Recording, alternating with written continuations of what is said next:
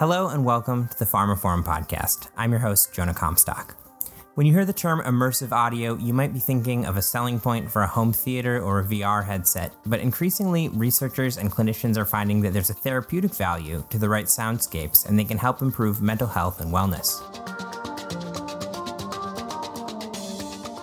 Here to talk to us a little bit about this emerging space is Howard Rose, Head of Health and Wellness at Spatial Incorporated. Welcome to the show, Howard. Hi, Jonah. Thank you, and very happy to be here. So, for people who have no idea what we're talking about, spatial audio, soundscapes, immersive audio, give me a little bit of a 101 on your company and the space that you're in, and then a little bit about how that has started to relate to the healthcare space. Sure. So Spatial is real speakers in real spaces that feel like real places. That's my best Dr. Seuss explanation of what we do. So people are probably familiar with things like in an IMAX theater or a theater where you have surround sound, and that's kind of immersive. But the way those systems work is you have to, number one, everybody's sitting in one place. They're all looking at the screen. And in order to, produce that sound, everything is assigned to a speaker. It's very rigid, and that delivers a good experience if you're sitting in the sweet spot. We are doing something completely different. So Spatial is a completely different approach to immersive audio that is very different from everything that's come before. It's a real-time environment. So we create soundscapes. So instead of using linear audio approaches where you push the button and it plays out exactly the same every time and through every speaker, we create a live simulation. So this is a virtual environment, and it has components, it has elements. So let me give you an example. If we created a virtual forest, we would create virtual trees. We'd place those on a stage. So we have a tool, it's called Studio, and you place the objects in three-dimensional space, and then you can have birds flying from tree to tree. And you can have as many birds as you want. They can have randomness, they have motion, and then you create this soundscape simulation. The genius of the system is then you play that simulation out on any size speaker array. So you don't have to just say, this sound goes to this speaker and that sound goes to that speaker, which has been really a giant limitation. The immersive audio has been around for a long time, but it's been a real pain to do. So we do all that heavy lifting. You create the simulation. You can run it out we're in a health context. That could be 5 speakers in a patient room, or it could be hundreds of speakers in a hospital campus. And it's a very different kind of experience, because when we create, say we make a virtual river, the river has a place in three-dimensional space. When I move to the river towards it, when I get close to it, I hear it. And when I move farther away, I don't. So it's not just a recording of an environment, but it's actually a living thing that lives in the three-dimensional space. It's really like a virtual environment like you would build in a VR headset, but it's auditory instead of visual, or in addition. Yes. So people now are pretty familiar with VR. Those graphical environments tend to use headphones. And there's a lot of talk about spatialization in headphone experiences. What is exciting about this is you don't need to wear anything, and you can have social spaces. Because it's a real-time environment, it can detect. It can take input from the number of people in the space. It can take biosensor input. It can change. It can take data from any other source and respond to that. And not only just, get louder or softer, but you can have components change. The soundscape can change. It can run 24/7. You can build randomness into it. And it's a very different experience. You don't hear the same thing over and over, which kills your believability. So there's a lot of benefits. We're here to talk about healthcare. There's a lot of benefits in how this can be used both to enliven health spaces and also to deliver really targeted kinds of therapy.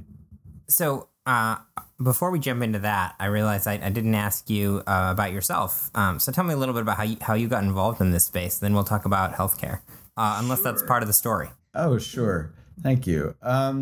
So my background is in virtual reality. So I got started in VR many years ago in graduate school at the University of Washington. I was at had the fortunate luck to be at the Human Interface Technology Lab. That was a leading VR lab at the University of Washington back in the day when there weren't very many places doing this. My academic background is actually in educational technology. My graduate research was in language teaching. I built a virtual environment to teach Japanese. And looking at how experience ties into knowledge development, like constructivism and how we can learn through experience. So I'm really excited about how we create experiences that can deliver value for people and help people take control of their learning, of their health, and that's a great fit with VR. So I founded a company called Firsthand, worked for many years in healthcare. So our primary focus was in pain relief. We built virtual environments for acute and chronic pain and hooking in sensors and used them in debriding with wound care and burn patients, and worked on PTSD with the Department of Defense using simulations for graded exposure for battlefield vets, behavioral health. So lots of different things, training. And so my background is really in how you create these environments, how you bring them to healthcare, how they adapt to the requirements of the environment and the patients and all of that. And that's how I ended up at Spatial. So just to clarify, Spatial isn't just in the healthcare space. They're using this audio in all kinds of different kind of verticals. But you're focused specifically on the health and wellness world, right? Right. So I am the head of health and wellness, and yes, it is just one vertical. So some of the other things are things like theme parks, hospitality, retail, some high-end homes. It's an environmental approach, or it's a way to change environments, for example, in corporate campuses, and help people relax, help people be more productive. It's in museums is another kind of use where people can walk up to an experience, so they can walk up to an exhibit, and it can sense that they're there, and it gives them an experience of that. So one of the cool things I should mention is that Spatial, you can create spaces within spaces.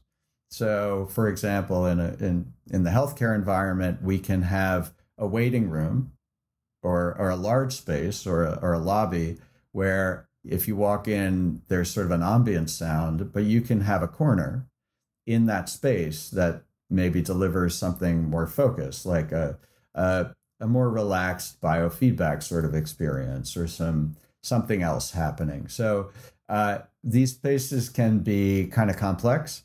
And then, you think about retail. When you pick up an object, it can respond, so you can learn about the item, and we can, we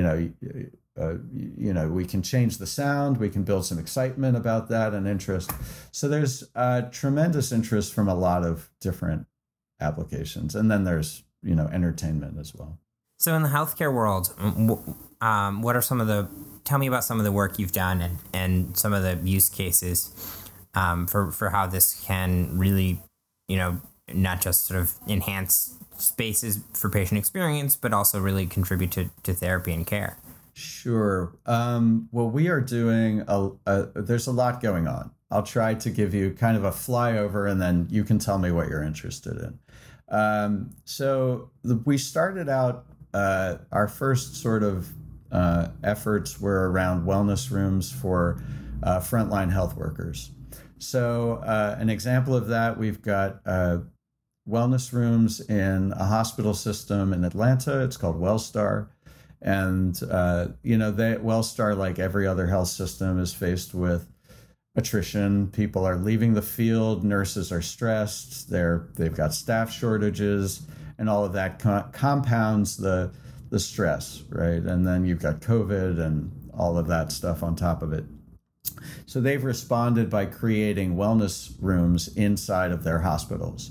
And a wellness room consists of there are some private rooms with massage chairs and spatialized audio, and the staff can reserve a space and they can go in there anytime, 24/7. They're open. They've had an amazing result. I would say honestly, they were worried that people would not be able to go. Like this whole culture of the hospital where, just tough it out. We're busy. You can't get off the floor. There's so many barriers and frictions to people taking a little time off, especially when you have staff shortages. But what's exciting is that, to their happy surprise, that they've had really high utilization. They've been running about 7 months now. They've had 55,000 people, like individual experiences.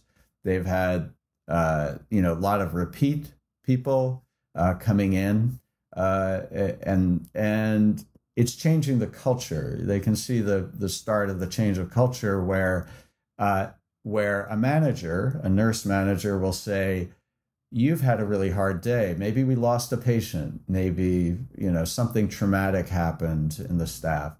And they're saying, go over there. We realize that has value. So I think that's really exciting in terms of changing the culture.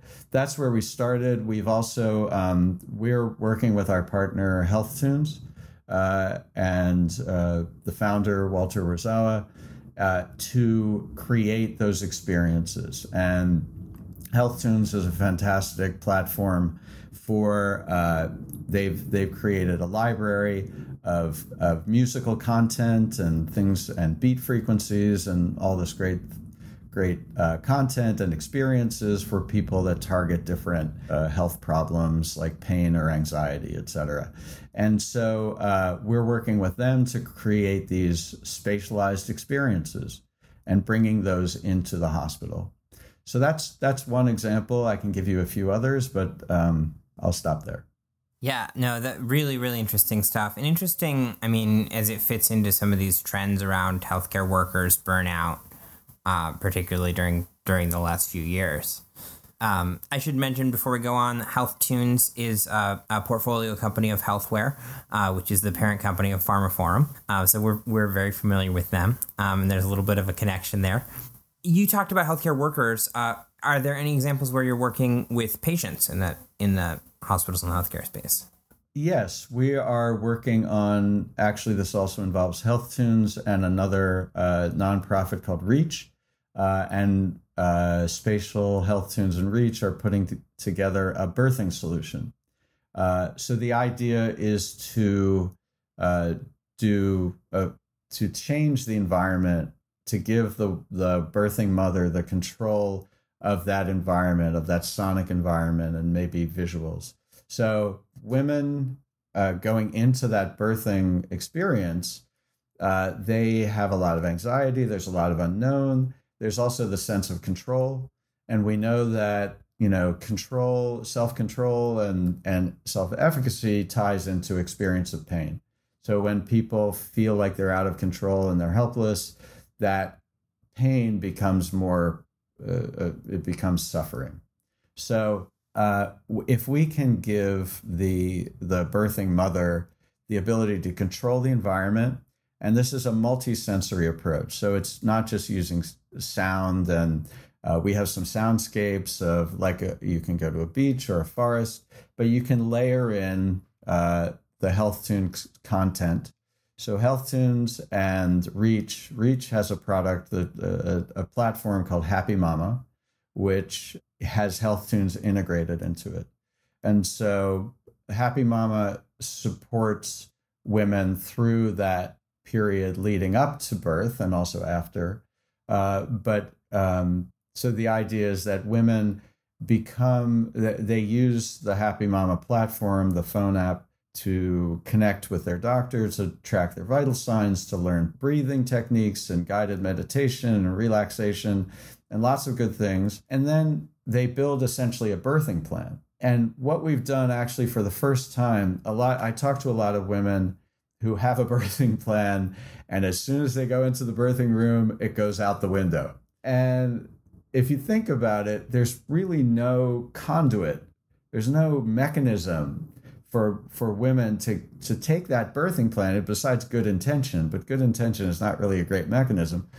There's no mechanism to actually actualize their birthing plan. So that, if you think about it, they want the environment to be conducive. They want it to be, to fit them, to fit their preferences, and all of that. So the idea is that it's a dynamic environment. It's got guided meditation and breathing, and sonic soundscapes for these natural places, and then it's got Health Tunes music on top of that, and the women can control what they want to hear through the whole experience. And I think that's a great example of what Spatial brings in terms of a difference. It's not just immersive sound, but it's a real-time environment, and you can do that kind of control, which is really just impossible with linear audio. Yeah, that's really interesting. So how does this fit into some of the larger trends in VR and AR, the way they're being used in healthcare around therapy and therapeutics? Right. I've having worked in immersive headset VR, and I've done projections and all kinds of things, and I've been in this clinical environment. I think headsets are really great for certain things. They're really great for debriding with a wound patient. It really takes them out of that environment. And that transportative feeling of a headset can be really beneficial. But there's a lot of cases where wearing something creates friction. The device itself, cleaning, and there's a lot of mechanics to it, and how do I use this thing? And certain people don't tolerate it. I think it's great. Yes. And Spatial is a very different kind of thing. Number one, it doesn't get in the way of the relationship between the doctor and the patient. So let me give you an example. So we are working with Massachusetts General.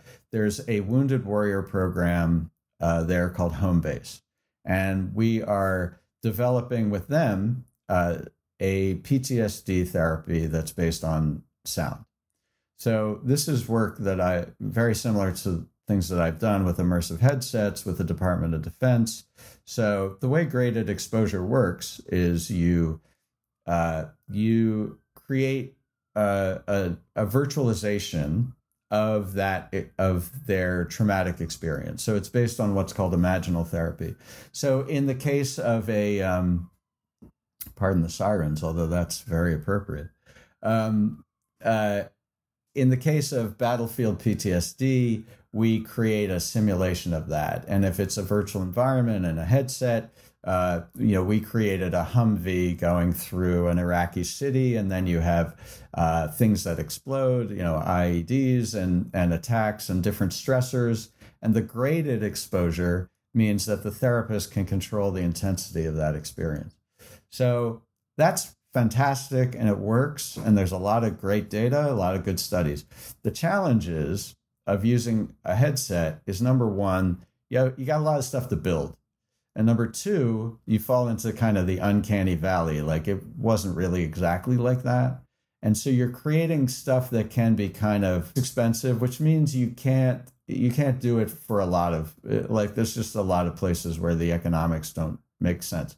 So if you think about, the number of people who were in Iraq, and maybe they were mimetic, maybe they were doing night raids, maybe they were, flying a helicopter, maybe, they were in so many different situations, and it's just impossible to hit them all if you're trying to build all that stuff.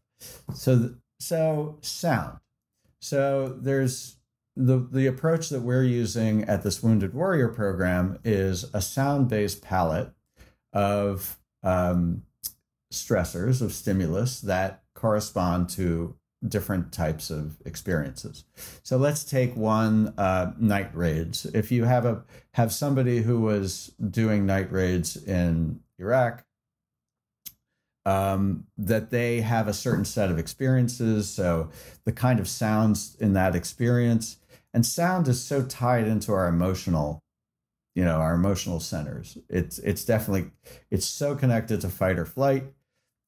It has, it carries, if you think about movie music, it really carries the emotion of the movie. Try watching the movie with the sound off, right? So if the sound just by itself also leaves a lot to the imagination.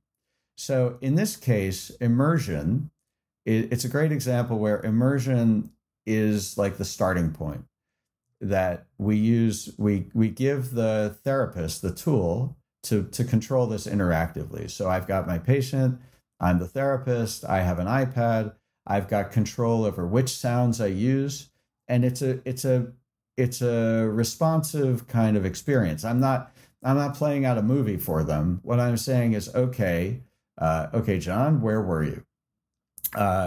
Okay, you were in a market, so we're going to have a market sound. Okay, what happened next, and what's your level of stress, and can you tell me, how do you feel? Okay, you're a 2 now. Okay, we're going to have a helicopter. Okay, there was a helicopter, but because we're spatialized, we can say, let's put that helicopter way over there where it doesn't feel threatening. And then, let's listen to that and let's get in touch with that and recount. But then we can dynamically move that helicopter to right overhead, or we can fly it around, or we can do whatever. So it's a graded exposure approach that is generative and can be targeted for the patient. And because it's sound, it's really easy to switch out. It's much easier than building graphical environments. So that's a great example of how the control mechanism and the spatialization can really give you, it can control the level of stress. It can do a lot of different things. Yeah, that's super interesting, the sort of the customizability of it. And and the notion that, having it just be based in sound. I mean, for something like PTSD, so often that's what triggers it out in the world. And so to be able to work through that in that controlled therapeutic environment, but that still has that aspect of reality.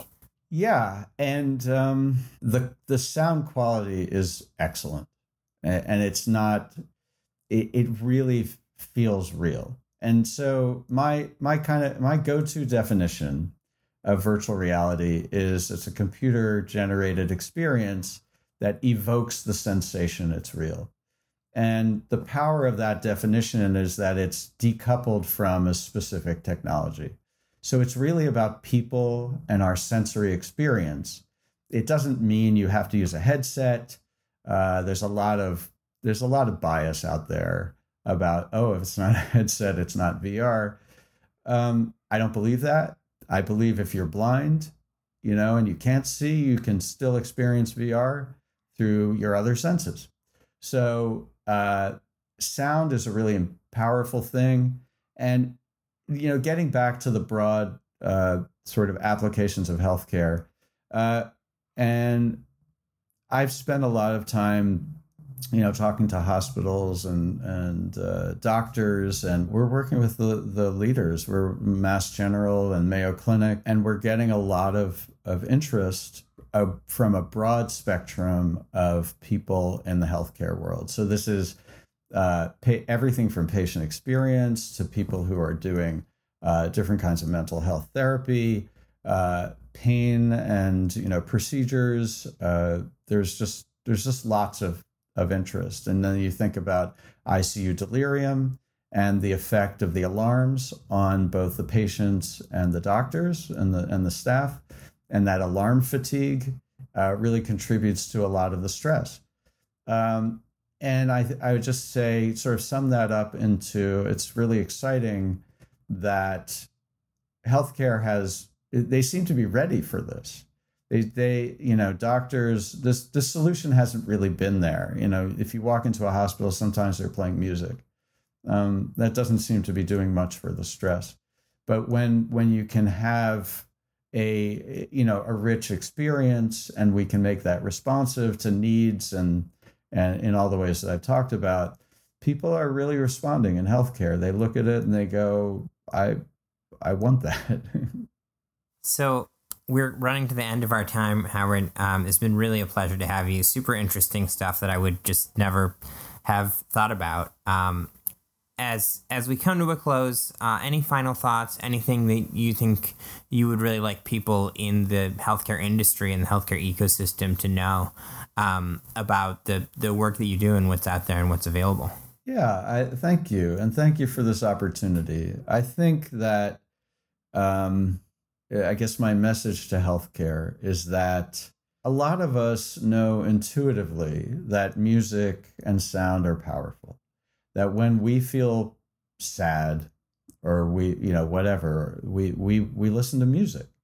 When we start a party, we listen to, music is the first thing that goes on. So intuitively, we have this sense that it's important to us. But then you think about music therapy and the way music happens and sound happens in therapeutic context. And for some reasons, I think it's historic, and some of it's attitude and some of it's just inexperience. People have a hard time making the leap with their own personal intuitive experience with music and then saying music therapy, well, maybe. There's some skepticism there, I think. Music therapy has been around for a long time. It's great. It is not at all scaled to the level that it should, and it's not reimbursed at the level that it should. And so healthcare, those are the things that, healthcare recognizes it, but it's hard to scale that because it tends to be reliant on a person. And anyway, I think the message here is that let's take that intuitive sense that we know, and when we can apply that in a way that is, has high precision, so we can target it like a drug, and we can standardize it, and we can try it over and over and see how it works on subpopulations, and we can personalize it with things like biofeedback and all of that, and we can control output to lights and video and all that cool stuff. But at the essence, it's the idea that the environment really matters to people, that music and sound has a powerful effect. And so we can use that for therapy, and we can use it to enliven these spaces. And that's what I'd love to people to take away. Thank you so much, Howard. Thanks for joining us on the show. Really a pleasure to have you. Great. Thank you so much. That concludes this episode of the pharmaphorum podcast. You can find more information about this episode, including a download link and information about other installments in the series, at pharmaphorum.com/podcast. The pharmaphorum podcast is also available on iTunes, Spotify, Acast, Stitcher, and Podme, where you can find and subscribe by searching for pharmaphorum. And don't forget to visit our website, where you can sign up for daily news and analysis bulletins, and to follow us on Twitter at pharmaphorum. Thanks for listening.